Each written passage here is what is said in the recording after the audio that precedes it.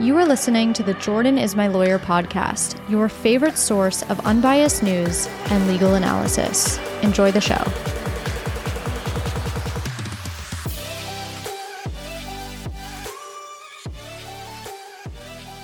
Welcome back to the Jordan is My Lawyer podcast. Happy Friday. I hope you've had a great week. You're ready for the weekend.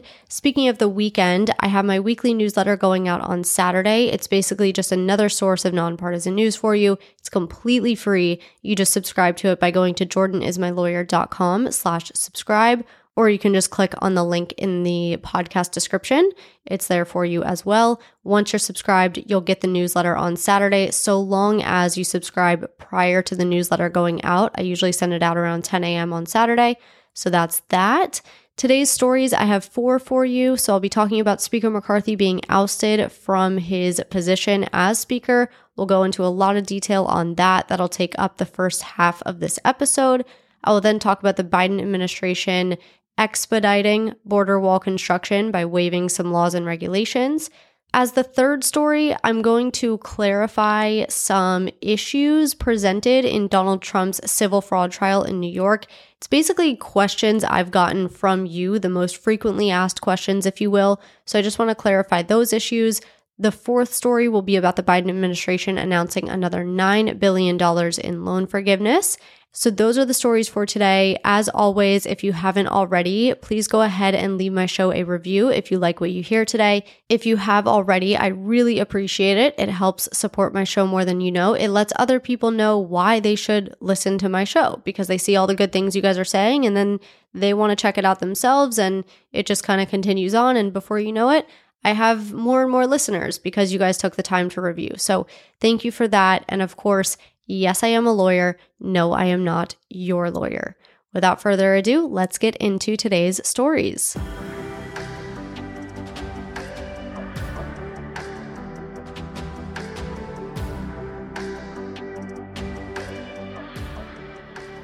As we know, Kevin McCarthy was ousted from his position as Speaker of the House following a motion to vacate that was brought by Representative Matt Gaetz.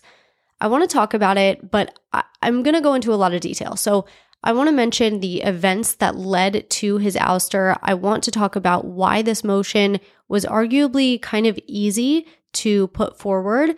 I want to talk about how the Speaker pro tempore was selected.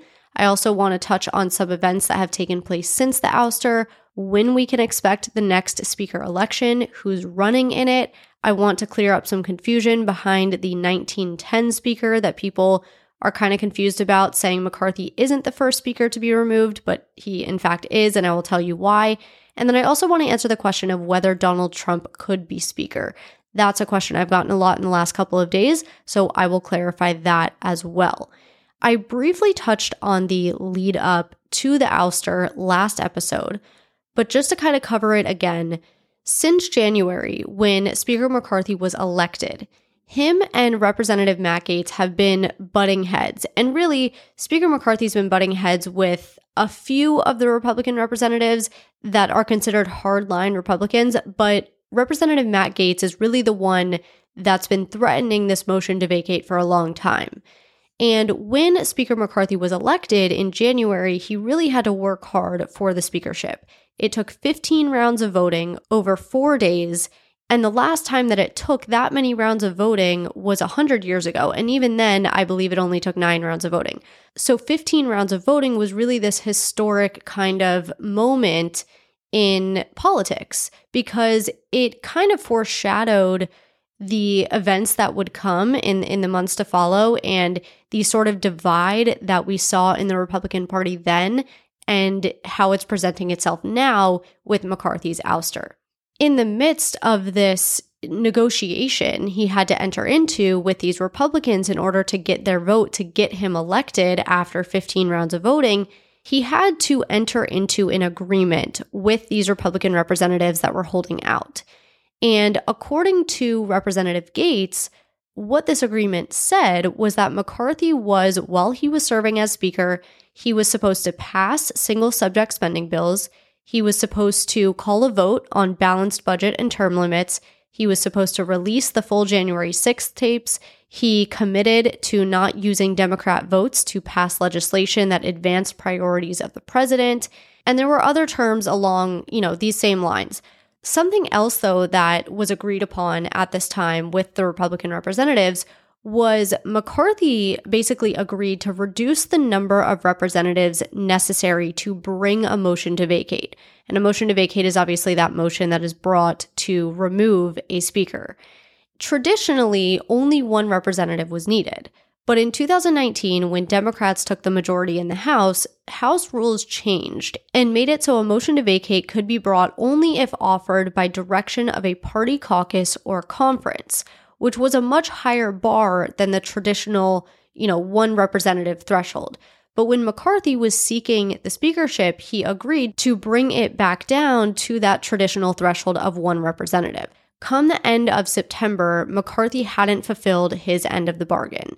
And some of these Republican representatives, specifically Matt Gaetz, were getting really frustrated. Then the government shutdown debacle happens, and McCarthy decides to keep the government funded with this stopgap measure that required the Democrats' support.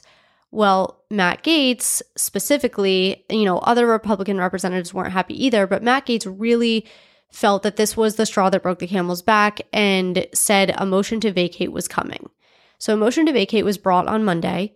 Per House rules, the vote on the motion has to happen within 2 days of its introduction. So the vote was taken on Tuesday afternoon. The final vote was 216 to 210, which satisfied the simple majority requirement, and McCarthy was removed. 8 Republicans voted to remove him from speakership. The rest were in support of him staying, but obviously that wasn't enough. What his removal means is that he will no longer serve as speaker, but he will remain as a representative. So he keeps his spot in Congress as a rep, but obviously he is no longer speaker. Following his removal, he said at a news conference he won't be running for re-election, and he said in part, quote, "I don't regret standing up for choosing governance over grievance. It is my responsibility. It is my job. I do not regret negotiating. Our government is designed to find compromise. I don't regret my efforts to build coalitions and find solutions. I was raised to solve problems, not create them." End quote. He went on to say that he knew when he cooperated with Democrats to pass a stopgap measure that some of the GOP representatives would make the motion to vacate, and it didn't matter to him. He went into it knowing that, and he felt comfortable in his decision. Now, obviously, you have those 8 Republican representatives that voted to remove him. But for the most part, Republicans aren't thrilled with what's going on. One Republican representative called the vote to oust him a vote for chaos. Another GOP representative expressed frustration over the vote, saying that all the good work that they've done was derailed by a small group and that it's extremely frustrating. Most of the Republican presidential candidates also disagreed with McCarthy's removal. Trump questioned why Republicans are always fighting with one another and not the Democrats. Tim Scott called Matt Gaetz a polarizing figure. Mike Pence said he was deeply disappointed, and Asa Hutchinson said McCarthy's ouster was a gift to Democrats. So that's how other politicians are feeling. Now, obviously, you have the politicians that were in support of the removal, and that's why he was removed. Now, something else I spoke about last episode was the continuity rules of Congress that were enacted after 9/11. And one of those rules was that when the speaker took their position, they had to create a list of speaker pro tempore options in the event that the office was vacant. This list of options, though, is not publicly available. It's kept with the House clerk, and it isn't made public until there's a vacancy. So the speaker makes this list. Speaker McCarthy, in this instance, made the list when he took the position as speaker, but it wasn't until he was ousted that we found out who the speaker pro tempore would be. And in this case, Representative Patrick McHenry of North Carolina is the one who took over. The thing with Speaker pro tempore is that their role is limited. So they can only recess the House, adjourn the chamber, and recognize speaker nominations. They also preside over the actual speakership election whenever that happens, but their role is limited. They don't have the same abilities as a speaker would. A speaker can do all of the things a speaker pro tempore can do, plus administer the oath of office to House members, determine which bills get debated and voted on. They count and declare votes. The Speaker also sends bills to committees. They sign bills and resolutions that pass the House. So they have a long list of roles and responsibilities that the Speaker pro tempore just doesn't get. Now, obviously, the Speaker pro tempore position is a temporary position, though, interestingly enough, House rules don't govern how long a Speaker pro tempore can serve, so it's up to the House to decide when it will hold its next election. It's looking like Tuesday will be the day that the candidates make their case for speakership, and a vote is tentatively set for Wednesday. But the representatives that are definitely running are House Majority Leader Steve Scalise and House Judiciary Chair Jim Jordan. Republican Study Committee Chairman Kevin Hern is also considering running, and House Majority Whip Tom Emmer was seen as a potential candidate, but he has since announced his run for Majority Leader. So that's what we're looking at as far as the next speaker goes. Now let's talk a little bit about McHenry, and then we'll finish by clarifying what happened in 1910, how that's different from now, and, the Donald Trump situation and whether he could be speaker. Representative Patrick McHenry, as I said, is a North Carolina representative. He started his career in politics in 1998. He worked for George W. Bush's 2000 campaign. He was appointed special assistant to the labor secretary in 2001. He was elected to the North Carolina House in 2002, elected to Congress in 2004, and he just won his 10th term this past November. McHenry was one of McCarthy's allies when he was fighting for his speaker position. He actually helped convert some of the hardline Republicans, to vote for McCarthy. And he was then later deployed as a top negotiator in preventing the default. So he was one of the House Republicans negotiators in negotiating that whole ordeal with President Biden to prevent the default. When McHenry took his speaker pro tempore position, one of his first orders of business that made headlines was dispelling former Speaker Nancy Pelosi from her Capitol Hideaway office. He also dispelled Majority Leader Steny Hoyer from his Capitol Hideaway office, but that didn't really make as much news as the Nancy Pelosi eviction did. And then it later came out that it was actually Speaker McCarthy who directed McHenry to, evict them from their offices. But I wanted to take this opportunity to talk about what Capitol Hideaways are, because I find them to be pretty interesting, and I think you'll appreciate this tangent, because I have a feeling you'll find it as interesting as I do. Capitol Hideaways are these secret offices that are in the Capitol building, and there's about 100 of them. They're mostly meant for senators, but a few of the more senior members of the House will get offices too. The doors are only marked by a room number, but you can't find the offices on any directory of the Capitol. So that's why they're called hideaways. No one really knows, unless you're on the in, you don't really know where these offices are, and you don't know whose office belongs to who. They're used as more private spaces, so, they can be used to prepare for meetings or have confidential meetings, or maybe even take a nap down there or conduct some more personal orders of business. You can use your imagination there as to what that means. Actually, you know what? Let's give some details. Lyndon B. Johnson actually at one time had 5 hideaway offices where he would see various women at different times.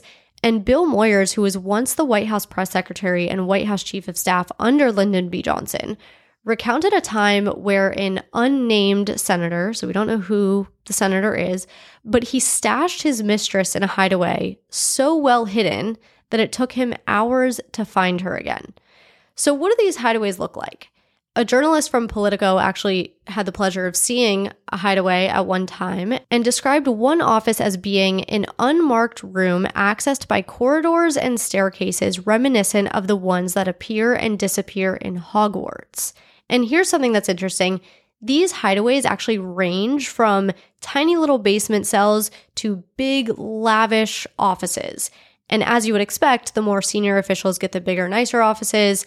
The Kennedy Hideaway, as it's known because it was Senator Edward Kennedy's hideaway, is considered to be one of the most luxurious. And it has a fireplace, arched ceilings, and a big window that apparently has a big, expansive view of the National Mall. It's been described as being like an upscale club room. Then on the complete opposite side of the spectrum, the basement offices, and this was reported back in 1991, so who knows if it's been renovated, but at the time it was less than 300 square feet, had a low fiberboard ceiling, a desk, a cheap office chair on rollers, a fridge, a cupboard, and a cot with no bedspread. So I'm imagining all of this stuff in under 300 square feet. I feel like that is a cell, right? So that's the deal with the hideaways. And again, these are separate from their actual offices on Capitol Hill. These are more secret, hidden away offices, as the name implies. Now that you have a thorough explanation of hideaways, let's talk about this news that Nancy Pelosi was evicted from hers on Tuesday. And as I said, it was one of McHenry's first actions, but a couple of GOP representatives have said that McCarthy was actually the one behind the boot because Pelosi's office specifically is supposedly, according to certain GOP representatives, meant for the former speaker. And now that McCarthy has taken over that role as former speaker, he now gets it. But Pelosi says that's not the case. She let the speaker that preceded her have a much larger office suite than she had when she was speaker. So, conflicting stories on both sides. But the email pertaining to the eviction came from McHenry's office, and it said the Speaker pro tempore is going to reassign H-132 for Speaker office use. Please vacate the space tomorrow. The room will be re-keyed. End quote. And the reason that this made news is it's obvious in the sense that everything makes news when it's one party against the other, but also because at the time Nancy Pelosi received this email, she was in San Francisco for Senator Dianne Feinstein's funeral. So not great timing for her. Pelosi called her eviction a sharp departure from tradition and said that now that the new Republican leadership has settled this important matter, let's hope they work on what's truly important for the American people. Now, as I said, I do want to briefly touch on this speaker from 1910 and why that's different, because a lot of people are misunderstood and think that this McCarthy being removed is not the first time a speaker has been removed, and it is, and this is why. Speaker Cannon in 1910 had his rules power stripped from the House. So the House basically created this new committee that had the rules power and stripped that power from Speaker Cannon. And they did it with the intention of removing him of his power. But then he was like, in order to actually remove me from my position, you guys need to pass a motion to vacate. So they introduced a motion to vacate, and the motion to vacate failed. So he was never removed. He may have lost his rulemaking power, but he was never removed as speaker, which is why Speaker McCarthy is the first speaker to be removed from that position. And just as a fun fact, Speaker Cannon actually had the office across the street from Capitol Hill named after him. It's called the Cannon House Office Building, and that's who it's named after. Finally, let's finish this conversation by discussing Donald Trump. Can he be Speaker of the House? First off, this is not something that Donald Trump wants. He says he's been getting calls about possibly becoming the next speaker, but said his total focus is on being president, and said there are other people in the Republican Party who could do the job. From a legal standpoint and a rules standpoint, there aren't any laws and there's not anything in the Constitution that prohibits Donald Trump from being Speaker of the House, because the Constitution doesn't have any you don't have to be a member of Congress to be the Speaker. So that's not really an issue. With that said, the Republican conference rules of the 118th Congress, which was just, these rules were just enacted in January, does say that a member of the Republican leadership shall step aside if indicted for a felony for which a sentence of 2 or more years of imprisonment may be imposed. So obviously, Donald Trump, as we know, is facing multiple felony indictments. Now, that rule could be changed. If a majority of the House Republican Conference wants to modify that rule, they could, but rules aren't typically changed in the middle of a session. They're usually decided at the start of each session. So that's not really likely, though it could happen. You just never know. Technically, could he be elected speaker? Yes, but he's not running. He already said he doesn't want it, and that's that. Okay, let's take a break. When we come back, we'll finish with the rest of the stories.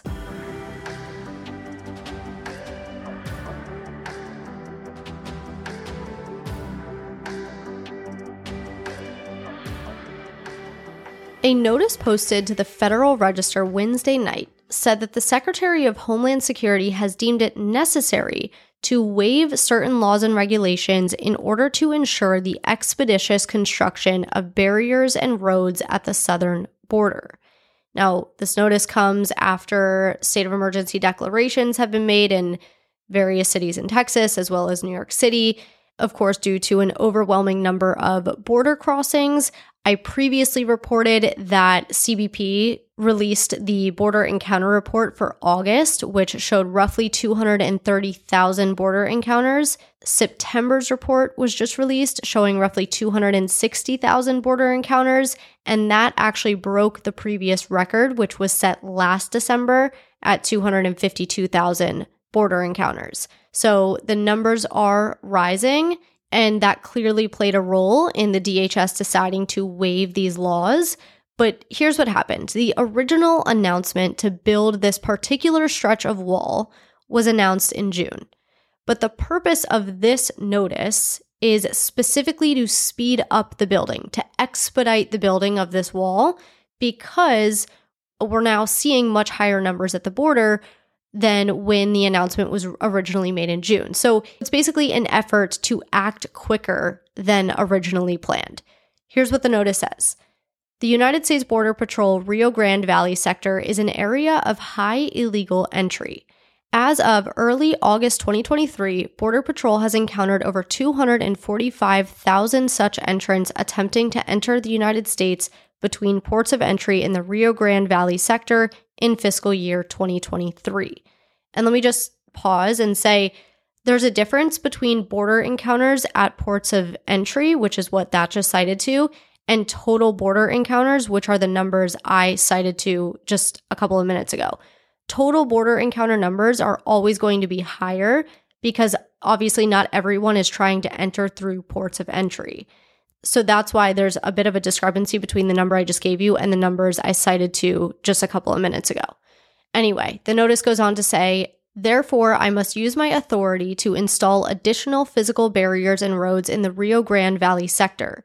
Therefore, DHS will take immediate action to construct barriers and roads. Construction will be funded by a fiscal year 2019 appropriation through which Congress appropriated funds for the construction border barrier in the Rio Grande Valley, end quote. And that appropriation that the notice cites to is an appropriations bill that specifically funded wall projects in the Rio Grande Valley sector, and DHS is required to use the funding for that purpose and nothing else. The notice then lists about 10 different stretches of land in the state of Texas, specifically in Starr County, which is in southern Texas, that are deemed areas of high illegal entry and are otherwise known as project areas. So that's where the border will be constructed. I believe it'll stretch about 17 to 20 miles.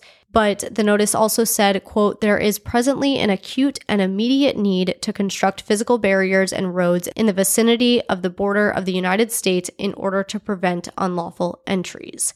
So 26 laws and regulations were waived in order to expedite construction. These are laws like the National Environmental Policy Act, the Endangered Species Act, the Clean Water Act, the Migratory Bird Treaty Act, laws you may not necessarily think of when it comes to border construction, but DHS needed to waive in order to expedite the build of the wall.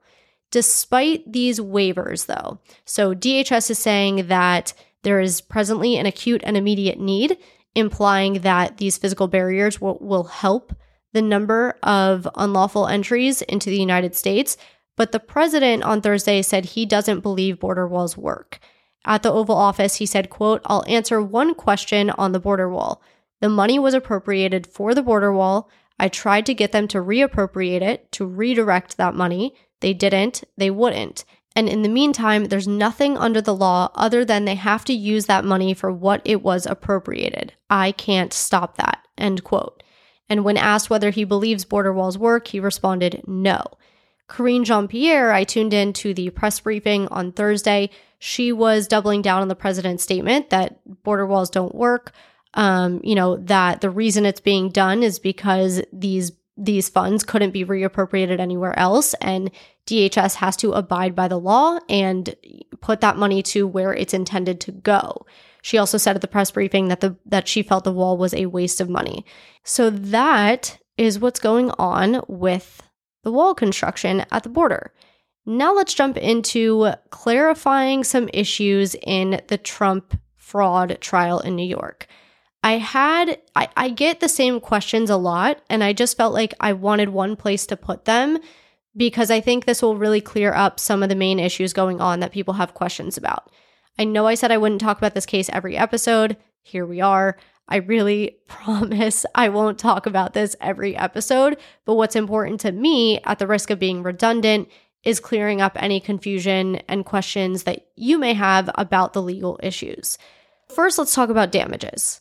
One of the main questions I've gotten is how can New York ask the judge to order Trump to pay $250 million when all the banks were paid back and there were no victims, as Trump says?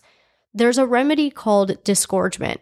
It's meant to prohibit illegal profits. It does not require a financial loss to a party. So if the judge finds that the Attorney General's claims are true and that Trump and his co-defendants fraudulently inflated the value of his assets and in turn, turned a much larger profit than they otherwise would have, the judge can grant damages in the form of disgorgement. And again, it doesn't require a loss to anyone else. Think of it as a fine that's paid to the state for illegally profiting. Hopefully that clears it up a little. And as I said, if you want a little more detail, just go check out my social media. Now let's talk about the jury trial. I briefly touched on this last episode, but I'll dive into it a little bit more. So the judge at the beginning of the trial said that neither side asked for a jury, and that even if they did, the particular remedies sought mandate that the trial be a bench trial, meaning that the judge decides the issues, not a jury. The Seventh Amendment, which gives us our right to a jury trial, doesn't apply in cases seeking equitable relief. Equitable relief is different than monetary damages. Even though this case is asking the defendants to pay money, it's not considered monetary damages. Disgorgement is a type of equitable relief. Because of that, the right to a jury wasn't presented to the parties, right? However, Trump's legal team could have definitely litigated the issue if they felt it was worthwhile. The judge probably wouldn't have ruled in their favor if they had challenged it, but it could have been appealed, higher up. So what this tells me from a legal standpoint is that Trump's team didn't necessarily feel it was worthwhile to litigate. Whether that's because they felt they wouldn't win or because they didn't actually want a jury, because keep in mind, Donald Trump has said before it's impossible to get a fair trial in New York, even with a jury of his peers. So perhaps they didn't even want to try and felt that they had better odds with a judge deciding the case and not a jury. I don't know for sure, but those are the options. So it's not that anyone is lying here. It's that both sides are spinning the facts in a way that suits their narrative, right? The judge said a jury trial wasn't requested. Trump and his attorneys say that there was never an option to request a jury trial. Both are true. A jury trial wasn't requested because there wasn't an option to check a box. Does that make sense? Finally, let's talk about the valuation of Mar-a-Lago.